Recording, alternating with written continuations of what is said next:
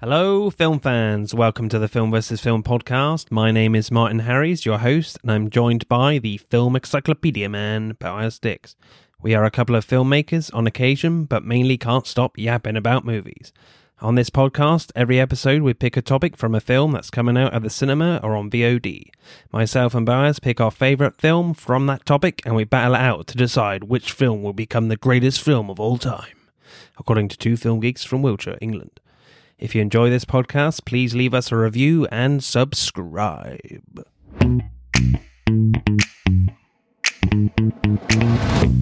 Is the convergence going to be a major part moving forward, do you reckon, in terms of the whole MCU? Yeah. I think it would be a great storyline to, incorporate more of the characters in, make a giant ensemble film, and have everything lead up to it. They have mentioned it here. It's essentially the first mention that, universes collide into each other. That is based on, the comic books.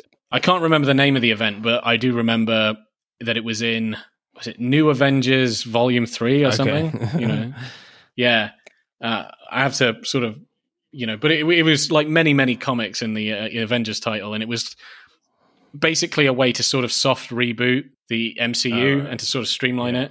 Yeah, so essentially it was a way to get rid of some characters they didn't want and add other characters that they did want and get rid of some of their alternate universes. Oh, okay. So like the Ultimate Universe, it's a way to get rid of that and some of their other universes and bring those characters, the fan favorite ones like Miles Morales, into regular continuity. Yeah, okay. But it was a very, very strange event in the comics, So I don't think they're going to go that far because it was pretty fucking wacky. Okay. Do you want to know more about that? Yeah, sure. Okay. So it gets really weird, and I'm going to try and simplify it. But essentially, the Marvel heroes find out that universes are colliding into each other. Which is happening now, I guess. Which is happening now. But the reasons why and what actually happens gets kind of weird. So what they find out is if you destroy the other Earth that's going to collide, then the universes kind of pass by each other. Okay. So like the Earths are the collision points, the alternate Earths. So the Illuminati in the comics, they decide to essentially destroy other Earths.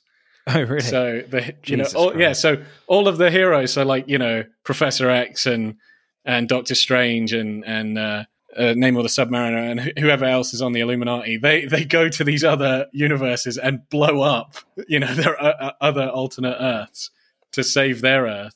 And I think they mind wipe Captain America, so he has no knowledge of this. And then Captain America starts fighting them when he remembers this. All right. Does his own Avengers team because he thinks what they're doing is wrong.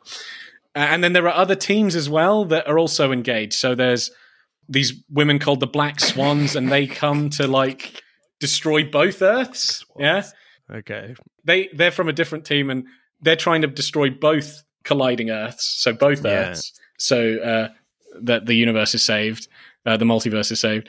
And then there's another team called the Markers, and they come out, and they're there to mark each of the Earths. It gets really fucking weird. There are so many. It's called the Game of Worlds. Or right. So it gets pretty weird. And it turns out who's behind this is gets weird. It turns out there's a character called the Molecule Man, right? Who's a very old Fantastic Four villain. Okay. Yeah, and so he's been in the comics for a very long time. And it turns out they retcon his origins. So initially, it was he tries to get energy from this universe called the Beyonder, realm or something, and he gained this power when he, turned on this machine to harness energy from it. So they retcon it to say that there are these beings from the Beyonder realm called the Silver Kings or the Beyonders, yeah. And they live outside of the multiverse. And so they saw the whole MCU. So they saw the Marvel multiverse and they thought, what if we just blew it up? And so they created a Molecule Man in every universe in the Marvel universe, multiverse. And then they were going to detonate him at a particular point in time so that all of them would detonate and the multiverse would be destroyed. then this gets even more confusing. So one of the Molecule Men, Like, I'm not doing it. Can't be asked. so he actually figures out what his purpose is. Oh, really? And he tells Doctor Doom. Okay. Yeah? So him and Doctor Doom go from universe to universe, killing Molecule Men before they detonate. Okay. Yeah? But even if you kill them prematurely, they do detonate, but it doesn't destroy that universe, but it makes the universe unstable, so it starts to collide into other universes. And so basically this whole series ends with the Beyonders actually coming to the Marvel multiverse, and they are very powerful. Like, they're just wiping the floor with everybody.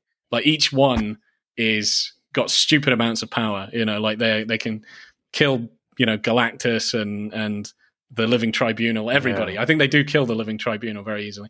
Killing most of the heroes, it's very easy for them.